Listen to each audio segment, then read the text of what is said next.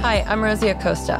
I'm a meditation teacher, speaker, and author of You Are Radically Loved, a healing journey to self-love. Look, I grew up in East Los Angeles during the '92 LA riots, and it set me on a troubled path. I didn't grow up with mentors in my life, so I turned to reading as many books as I possibly could to learn about the purpose of life. In my journey, I found that having these conversations gave me life, and I decided I wanted to create a place where I could share these conversations with my community. So come have a sit with me as we learn about, well, everything.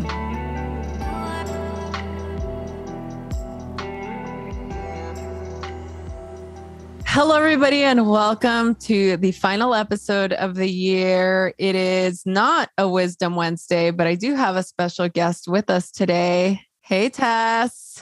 Hello, everyone. Hello, Rosie. Hi. I feel like I've not talked to you in so long. It does feel like that, doesn't it? It's been, a week and a half? And it feels like forever. When you say it like that, it makes it feel like, okay. But I know what you mean. I was just thinking that this morning. It feels like forever. It feels like a really long time. So we didn't actually alert the listeners that we were taking some time off for the holidays. So I guess you all found out. Some of you sent a couple of emails and you reposted on Instagram a couple of episodes, wondering if we were going to release anything last week. We did not. We were off. In fact, we weren't even supposed to post anything until the new season 8 starts next week. But we decided we wanted to fill you guys in, and we wanted to just have like a end of the year wrap up conversation. And yeah, we just thought we'd just record something kind of impromptu. It is Friday and it's the 31st. It is literally the last day of 2021. And so I wanted to have a conversation about what we learned this year, what we're looking forward to.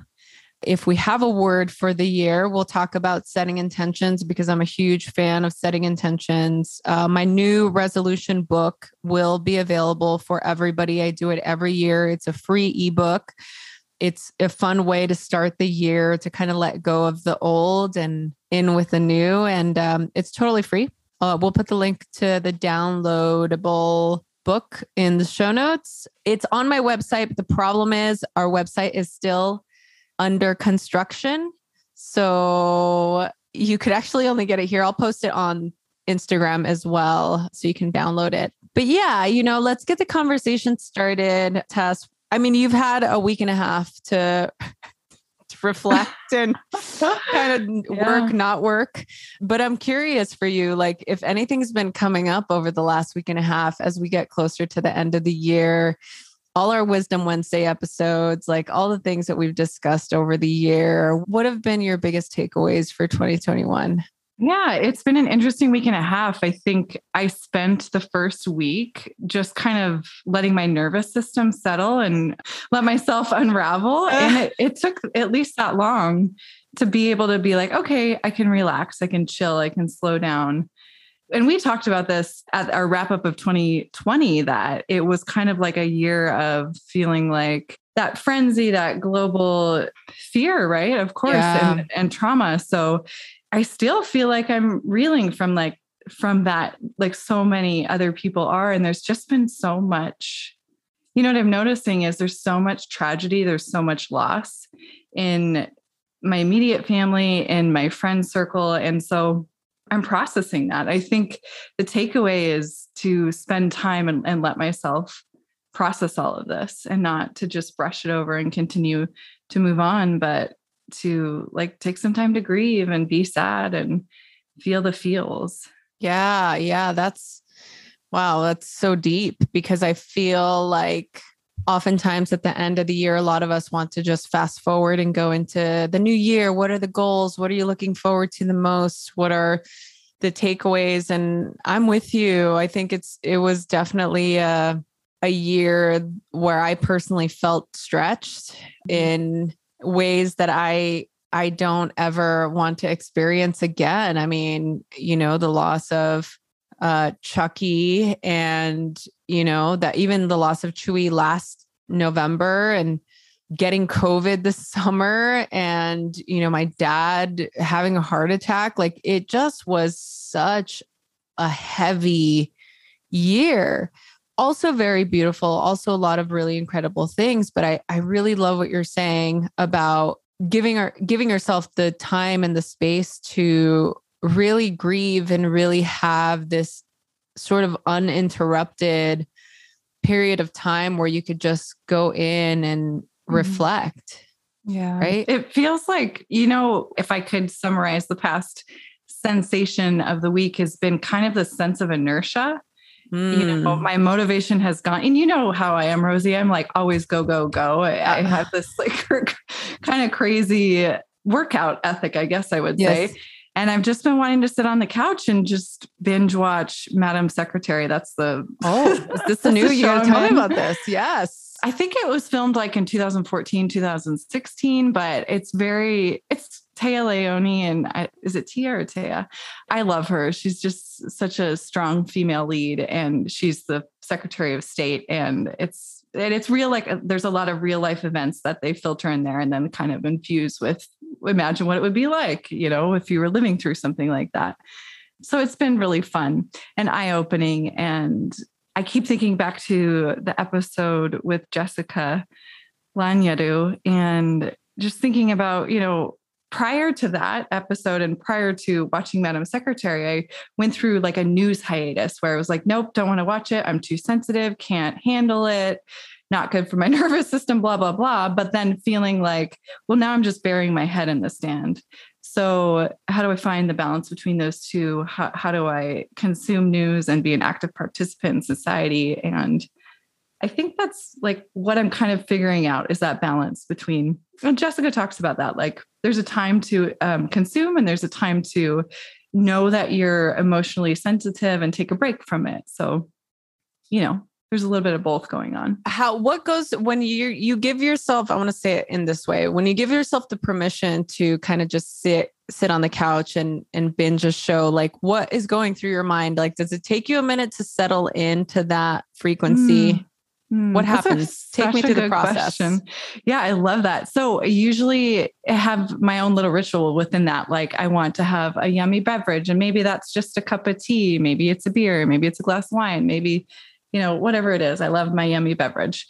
And I also love to do it with my animals close by, my doggies, my kitties. So yeah, there is like a setup and kind of a immersion process that happens. And then whatever it is that I'm choosing to watch, if it's something like Madam Secretary, that's like political intrigue, I like to let myself imagine how I could make that. I'm trying to explain this without giving too much away because I do want to write a novel kind of along these lines, this subject matter. So I try to imagine myself. Oh, here's a good analogy. So I just watched Don't Look Up, which is kind of like that satire about the world coming to an end.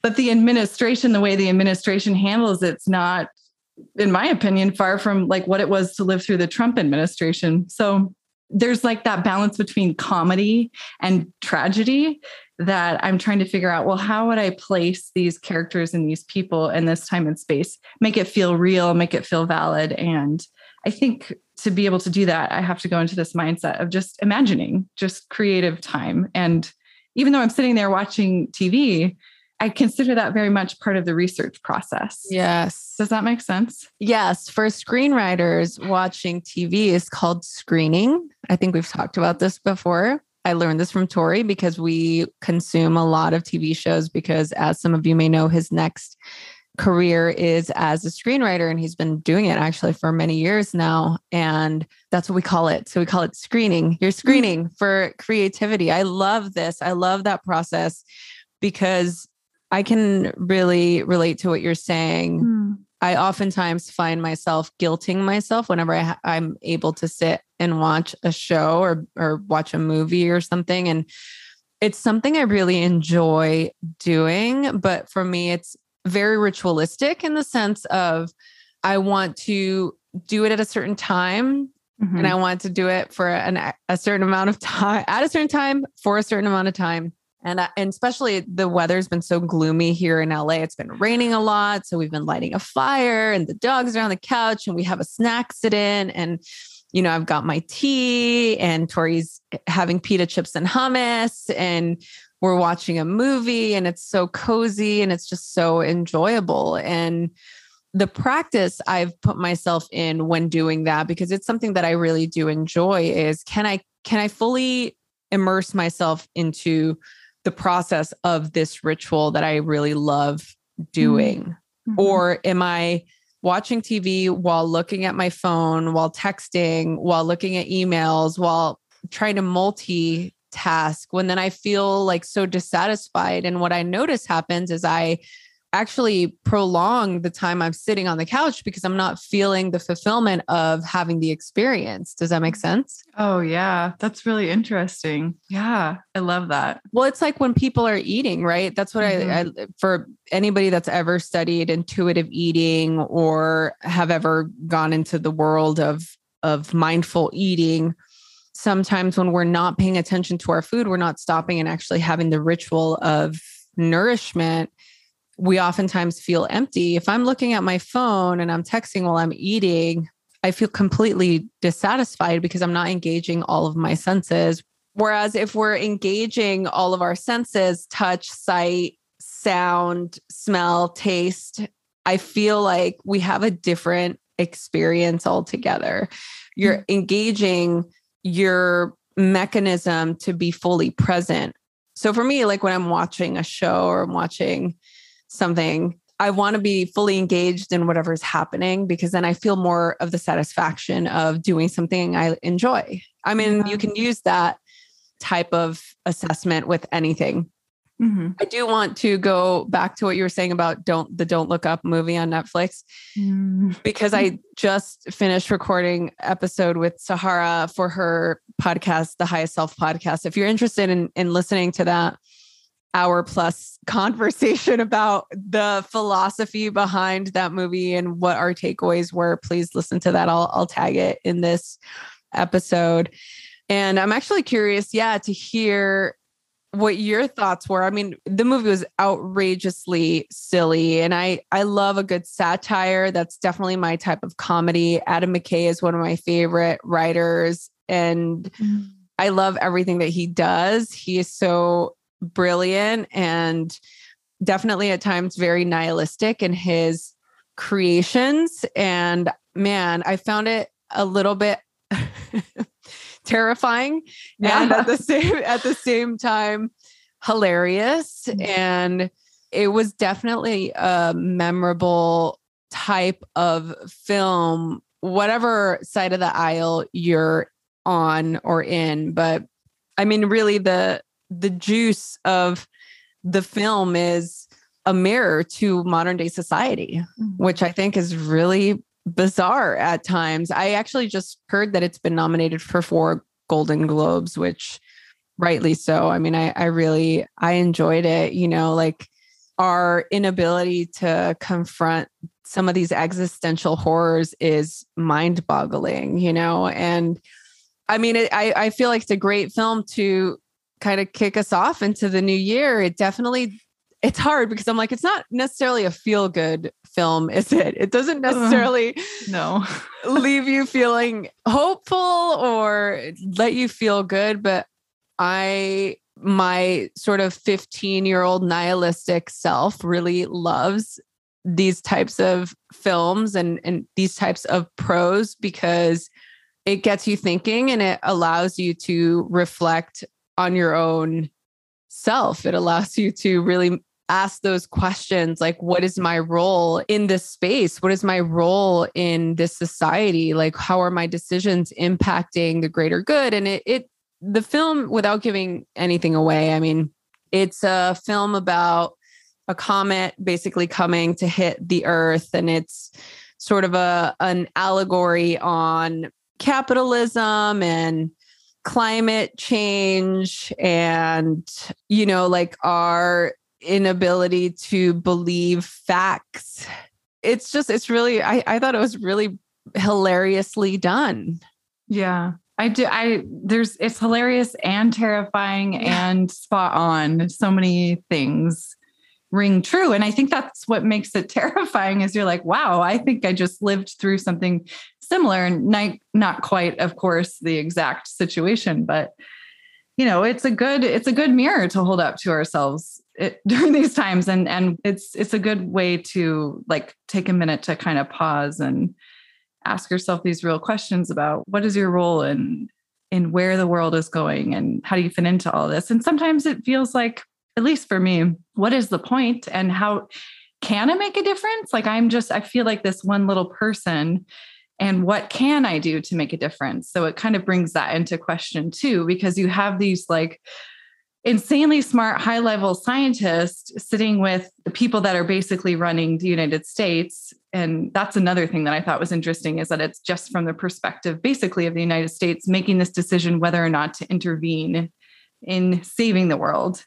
That perspective was interesting to me too. But also, I think I'm still processing it. Like I literally just watched it and I did end the movie feeling kind of like, oh, and I'm a little depressed now. And what did I do after that? Well, we were going to chat and I was like, I need some espresso. And then I was like, I'm going to work out. Oh, that was great. Oh, so you just watched it. I literally just watched it. Yeah. Oh, we started watching it last night and then finished it today. I think things like that are important. You know what I love about it is that the characters are so real and raw. Whatever side of the spectrum you're on, that they get mad and they shout at each other and they're like, why aren't you afraid? You should be afraid. Or just like totally delusional and this pattern of self-denial and just like an inability to come to terms with reality. Well, yeah. I mean, I feel like that's part of the society that we're in. We feel powerless. We're indifferent. We've become so apathetic. We feel like we can't make a change.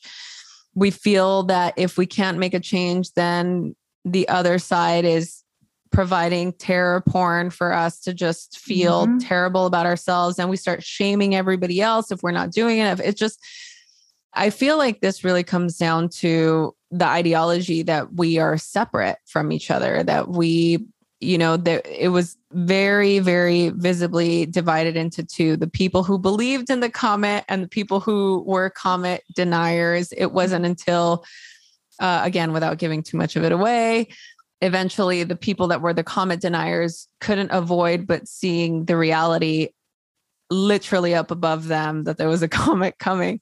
And I feel like, that's sort of Adam McKay's way of talking about, capitalism, the pandemic, an election, whatever it may be, that we are just in this state of constant battle. We're battling each other. We're battling ourselves. And if anything, what the last 2 years have taught me and have taught us, I feel, is, what I said a couple of weeks ago, that we are resilient, that we can withstand a lot. The earth can't really. I mean, it can, but resources, once they're gone, right? And like, that's the scary part. And again, I'm not trying to freak anybody out or give anybody anxiety, but the planet is on fire. I mean, that is you can't deny the science. And I think that we need to start just paying more attention to how we can make choices that are going to impact the globe differently, and how we can make choices that are going to be more active in changing the current structure of the world at large. Yeah. But yeah, definitely any type of information, unfortunately, in this day and age gets weaponized and I liked that too in the film, how they sort of weaponized the information. And some people were looking at this comet coming as, oh, it's an opportunity to provide more jobs, and others were like, oh no, this is going to kill all of it's going to like extinct the entire world. So, something that I told Sahara in that conversation, I said, it's just really interesting how all of us can corroborate whatever truth we want to be true. Mm-hmm. And I feel like there are just certain things that are in arguable. Like you cannot argue certain facts. Like we will die. There will be a day where we will all cease to be here on this planet. However you want to believe it, if you believe in reincarnation like I do, maybe you come back, maybe you don't, maybe there's another planet that we go to, maybe who knows? Nobody knows, but the facts are the facts. And I feel that there's probably an argument against that, like what is death? You know what I'm saying? So I don't know. I feel like you can look at this film and use it as a conversation starter with people in your life. I love having conversations with people that don't always agree with me because I don't want to live in an echo chamber. I want to be able to have conversations with people that believe different things because I want to understand the other side. I want to be able to see things differently. And unfortunately, our English language is so polarizing. The English language does not allow space for the middle. It doesn't allow words for neutral. It's like, it's this or that. It's yes or no. It's right or wrong. It's blue or red. There is no in between. And I feel that we have an opportunity to learn ways to have conversations, to make a middle ground, to have a space that's more compassionate, more kind, more understanding, more inclusive of everyone, as opposed to, just pointing the fingers at the other side like, oh, they're wrong. They don't know anything. Therefore, your voice matters not. Do you know what I mean? Oh, yeah. Yeah. It has me thinking back to Joe Keohane's conversation, which was, I believe it was the beginning of season 7 or end of season 6, about how to have that conversation, even with the stranger or the person that you disagree with. Absolutely. It's important. It's important to, and the movie addresses it too. What the idea of the other and how we think about the other and label the other. And yeah, it's an interesting concept, the English language and the lexicon, about there not being like a middle way. I've never really thought about it like that. But that's a good point. No, I don't remember. It's an article, actually. I don't know if I read it on The Cut or somewhere that I read, how the English language is the most, I don't want to say it's militarized, but it's like the most aggressive type of language. You think about certain languages that don't have certain words at all. It doesn't even exist. Like I can't actually even think of, for example, in Spanish, it's everything is masculine or feminine. It's like, what is the word for certain things? Like there's always, it's masculine or feminine. And for me, the Spanish language, especially, there's an endearment to that. There's a sort of proximity to a certain level of care, as opposed to a language like, I don't know, like Italian is very similar to Spanish in that there are certain words, for masculine and feminine. But I'm just thinking about like the aggressive word, like the words that we use, like we're going to kill it. And I'm crushing this workout. It's very, the English language is just very aggressive, and it's a very warlike, it's very divisive. It's very polarizing at its core. And I've always been interested in learning why and how we use certain words. And this, you've done trainings with me before. We talk about the power of words. It's apropos right at the beginning of the year. We talk about the power of intention and how we can use certain words to help propel us to creating a better life. How do you talk to yourself? Do you talk to yourself in a way that is loving? Do you talk to yourself in a way that is disparaging? How are you engaging that dialogue with yourself? How are you engaging into dialogue with some other person? If you're more apt to have an aggressive conversation with another human being, I guarantee you are pretty much having the same type of aggressive conversation within yourself. Oh, yeah. Most likely first, that's the conversation you're having, maybe unconsciously. Yeah. This episode is brought to you by True Niagen.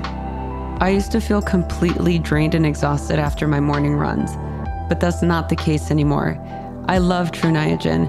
True Niagen fuels the body's energy engines and maintains cellular metabolism and even supports heart health. I have way more energy now. With 11 published human clinical studies and backed by Nobel Prize winners, True Niagen is a supplement that's clinically proven to boost NAD levels, an essential coenzyme required for cellular health and repair. Since I started taking True Niagen, it really helps my muscles recover after I run or anytime I use my tonal. I just feel like I have more zest, more vitality, and I'm just really feeling like it's truly supporting my overall health. It only took a few weeks before I started to notice the difference.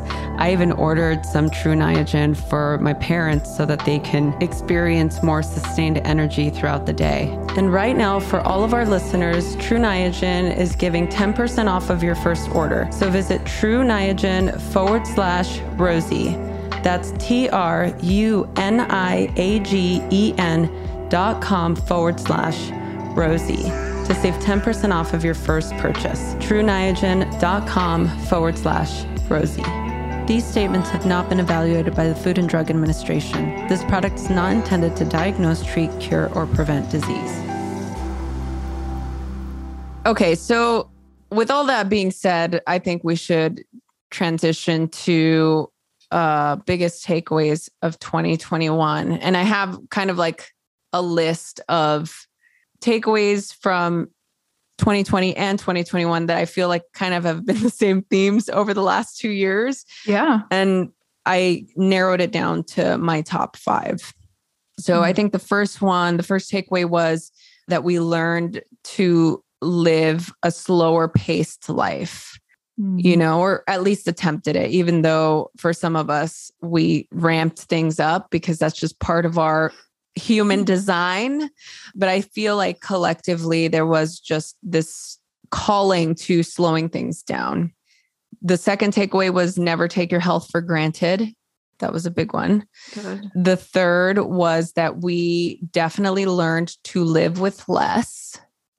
I mean, some of the things, being at home as much as I have, like I noticed, obviously, I wasn't traveling as much, so I wasn't spending as much money. I was able to reassess my space and minimize and get rid of a ton of things that I didn't need. And so we have a friend that's from El Salvador, and she always sends clothes and shoes. And, you know, she kind of does these like care packages down to El Salvador for people that don't have much, you know, so even something you would take to the Salvation Army or something, you know, she would just create this box of clothes and shoes and stuff to send. And so we kind of do it once a year, typically around the holidays, where it's like I clean out my closet and we send this huge box down there. And so I did that this year. And I mean, I basically got in this, like, I don't know, as I was going through all of my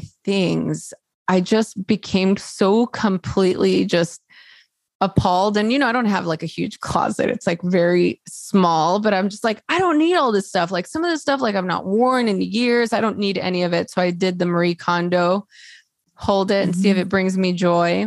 And I'm like, okay, do I love this? No, it goes away. And it took me, I don't know, maybe like an hour. I don't know. I texted you when I was doing this. I'm like, I'm going to clean out my closet.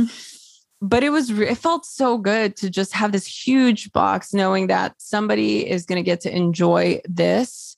And yeah, like I don't need all the things in our lives that we felt we needed 2 years ago. I would invite people to reassess to see if they really needed it now.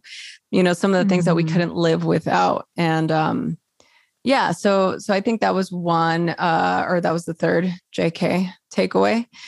The fourth was, I think that the fourth was definitely, I felt more compelled to be of service, to help others, to just be more present with people in my life, like be more present with our neighbors, you know, like especially during when everybody was on lockdown and some of our neighbors are a little older and they can't go get groceries, that kind of thing, where we were checking in more. We were just being a little bit more mindful of the people literally in our lives, like that live close to us, which we hadn't ever done before. I mean, I can't remember a place where Tori and I have lived where we did that with our neighbors. And then the last thing I think was, and continues to be, is how adaptable we are and how resilient we are. And I think that has to be the biggest takeaway. And I keep having to reflect back on that, especially knowing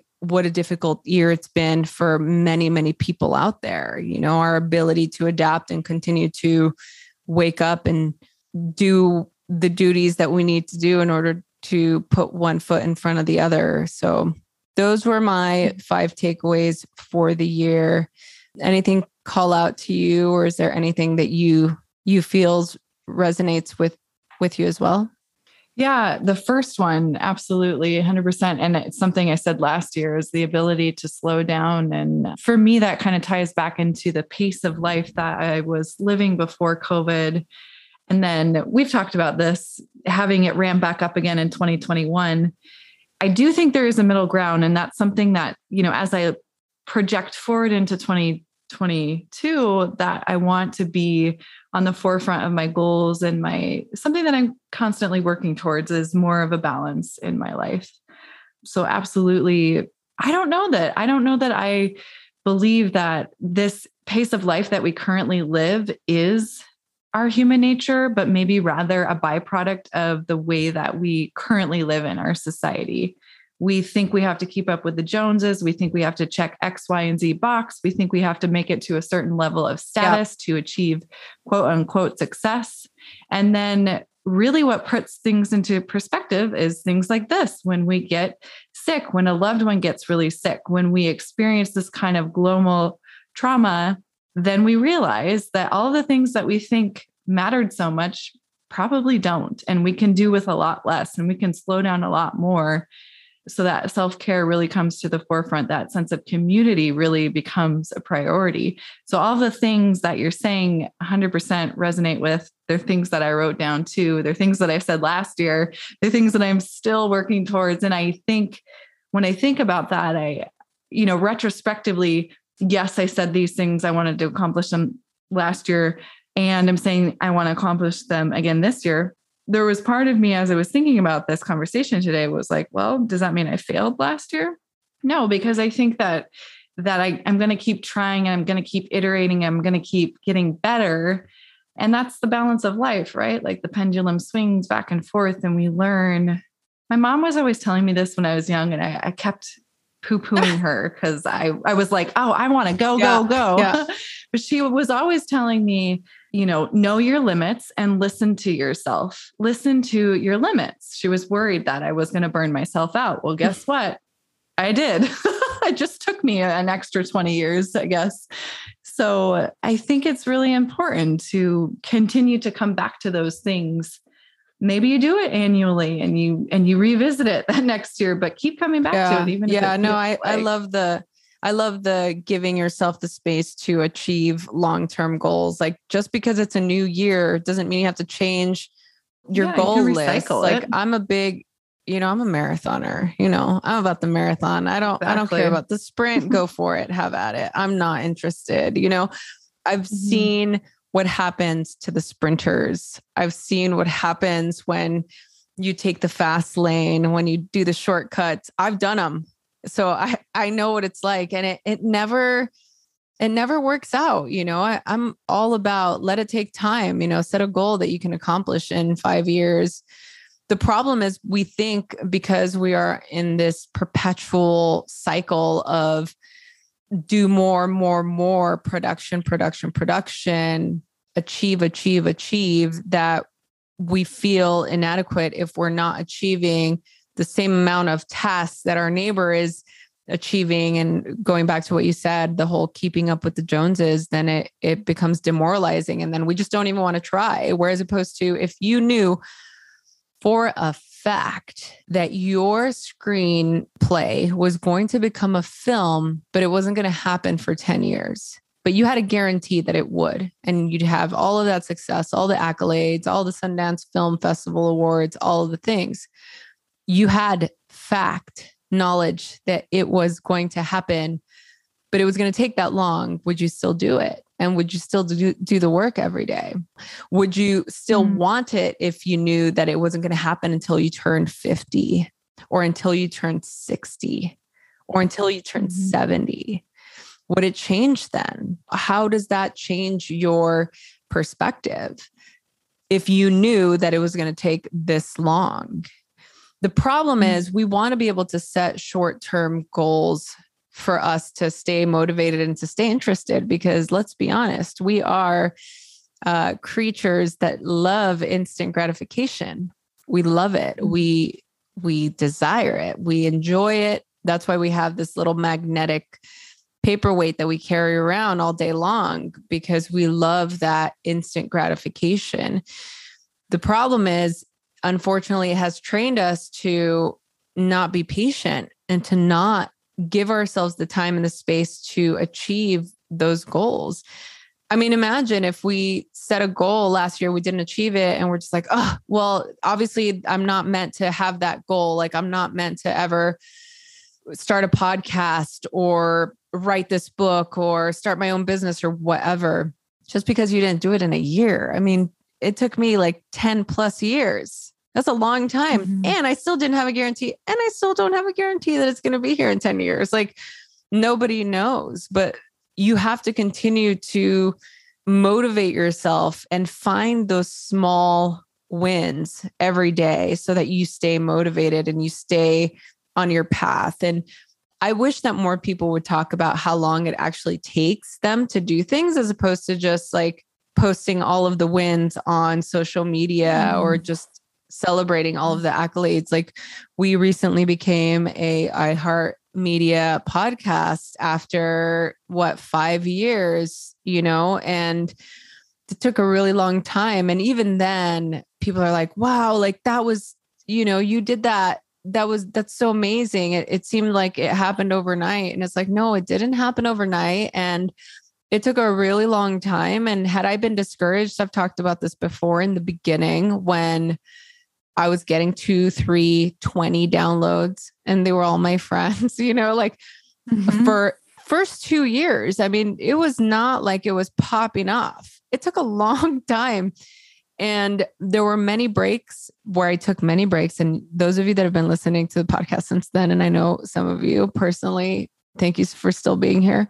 But I would take breaks and I would stop doing the podcast for a while, because I'm like, why am I doing this? Like, what is the purpose? And so I think really it's a matter of fueling that purpose for yourself and doing something that you love to do because you love to do it. It is a thankless job to be an entrepreneur, my friends. Unfortunately, some of the people that you see out there, it's great. It's like being a parent.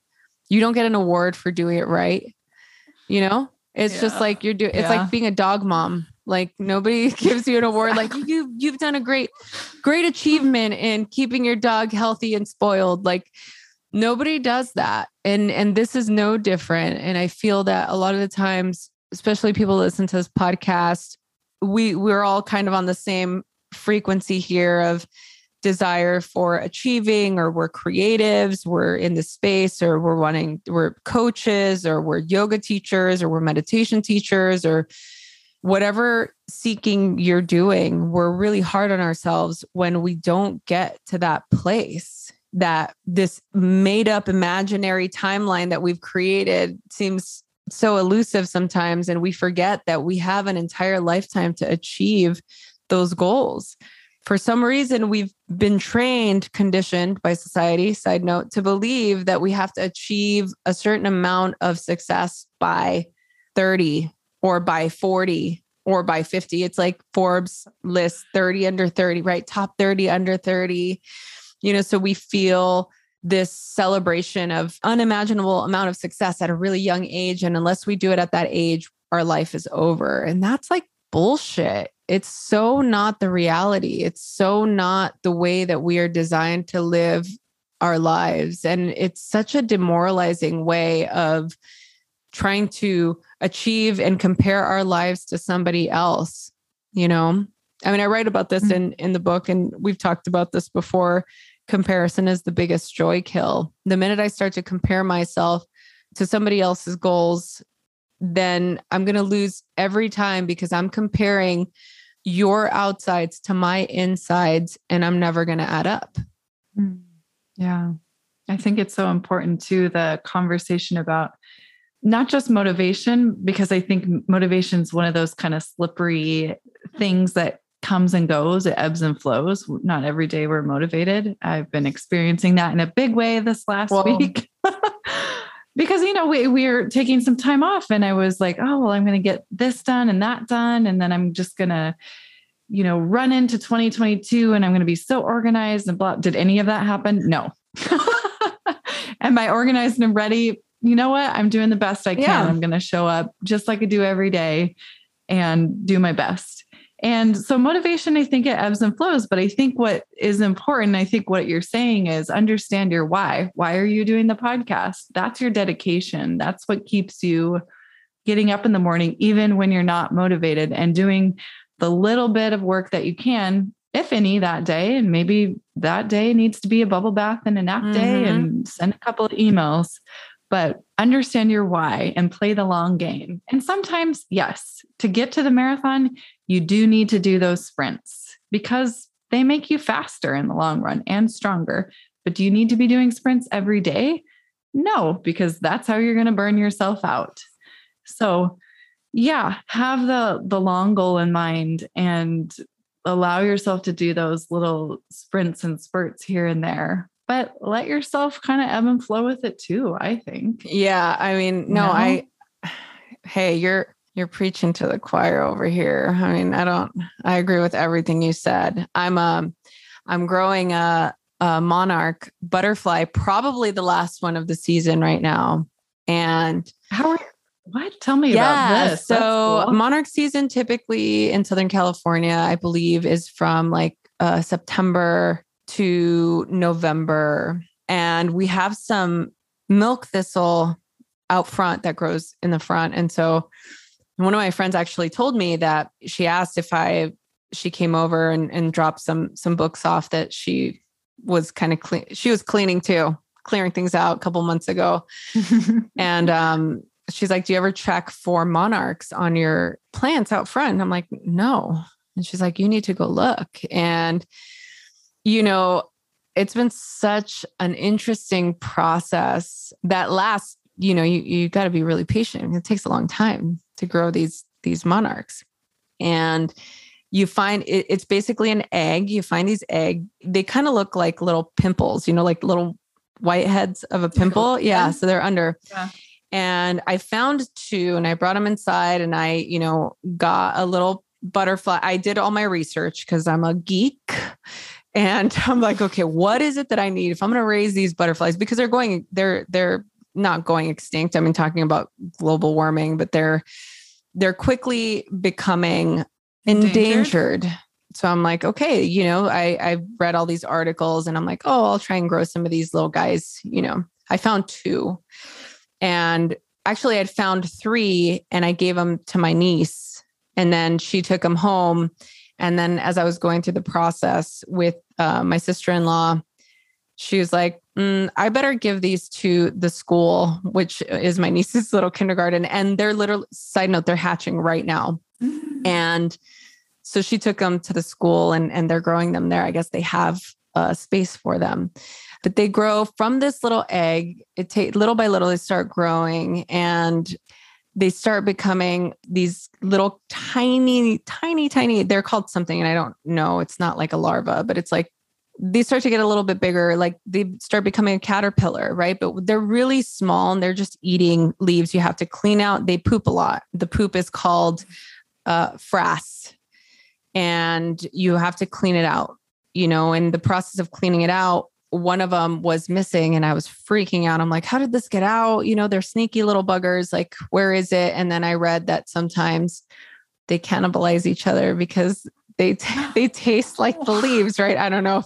Sorry if I'm upsetting anybody out there, but so this little bugger ate the other guy, his brother or sister. It's non-binary. So yeah, so we've been growing this one, and I just started posting said caterpillar on my Instagram stories. So from the egg, they grow into this caterpillar, and in probably now it just attached itself to the roof of the butterfly home. So I imagine now it's going to be about 10 to 12 days. It's going to start to become a chrysalis. It's this clear sort of cocoon-like lantern hanging upside down. And then after that, it slowly starts to break out of its chrysalis and starts to expand and turn into a monarch butterfly. And it's been such a beautiful experience for me, having the patience, right? And seeing this little egg slowly begin to eat and turn into this huge caterpillar. I mean, he's a big boy or girl. And it was so funny in the beginning. Tori's like, what is she doing now? What is this girl up to? And he is so excited about it now. He's committed. It's like our child is in there, and he gets fed, and he's in our little breakfast nook. So we talk to it every day. We're just having like a normal conversation. And it's just at no point in this monarch's lifespan have I tried to speed up its process. And why do we do that to ourselves?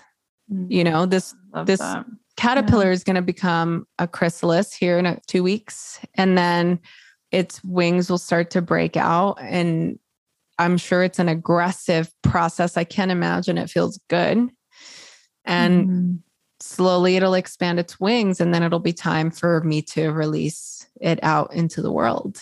And that's like our goals. That's our dreams. It's our own personal growth. Sometimes it's painful to grow, and sometimes we just need the space to eat and sleep and poop and do what we do to be humans in this life. Yeah. That's such a beautiful analogy. I love that. So on that note, what a great way to start the new year. So I have a prayer for all of us. No, I'm like not a prayer, like a real prayer. Like my wish for all of us is to give ourselves space to practice more compassion, self-compassion, self-care, self-love. Give yourself the opportunity to expand the vision of your life. Be nice to yourself. Set goals that feel good and that you can attain in 5+ years time. And yeah, I mean, that's it. You know, set your own parameters, set your boundaries, and don't forget to inquire within. I love that. Do you have anything you want to share?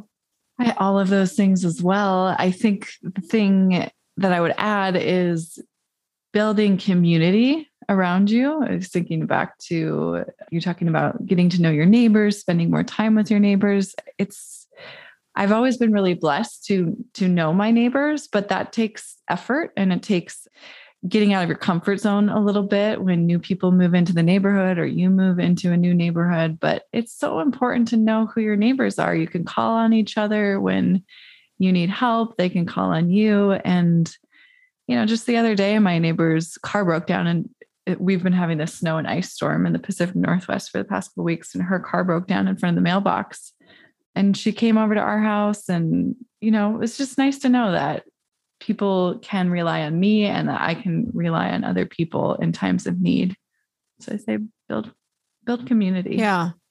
Well, we're the ones, you guys listening, the ones that are listening or watching, whatever, we love you, and we're part of your community. You're part of ours. And we are so excited about the new year. It's going to start off pretty intensely for us, and we are looking forward to it. But at the same time, we're, you know, going to give ourselves the space to not take things too seriously. Saying this to myself. That's really good. Yeah. advice. And we look forward to having this journey 2022, make it your year. And we're so excited to be a part of it. Thank you for spending some time with us. And we look forward to connecting with all of you next year. Have a happy new year. Thank you so much for listening to the Radically Loved podcast. Please remember to subscribe, rate, and review wherever you get your podcast, and follow us on Facebook at Radically Loved Rosie, on Instagram at Rosie Acosta, and Twitter at Rosie Acosta. By the way, this is original music by DJ Taz Rashid. You can follow DJ Taz on Spotify and check out the best music for yoga and meditation. This has been a Mod Pod Studio production. Check them out at www.modpodstudio.com.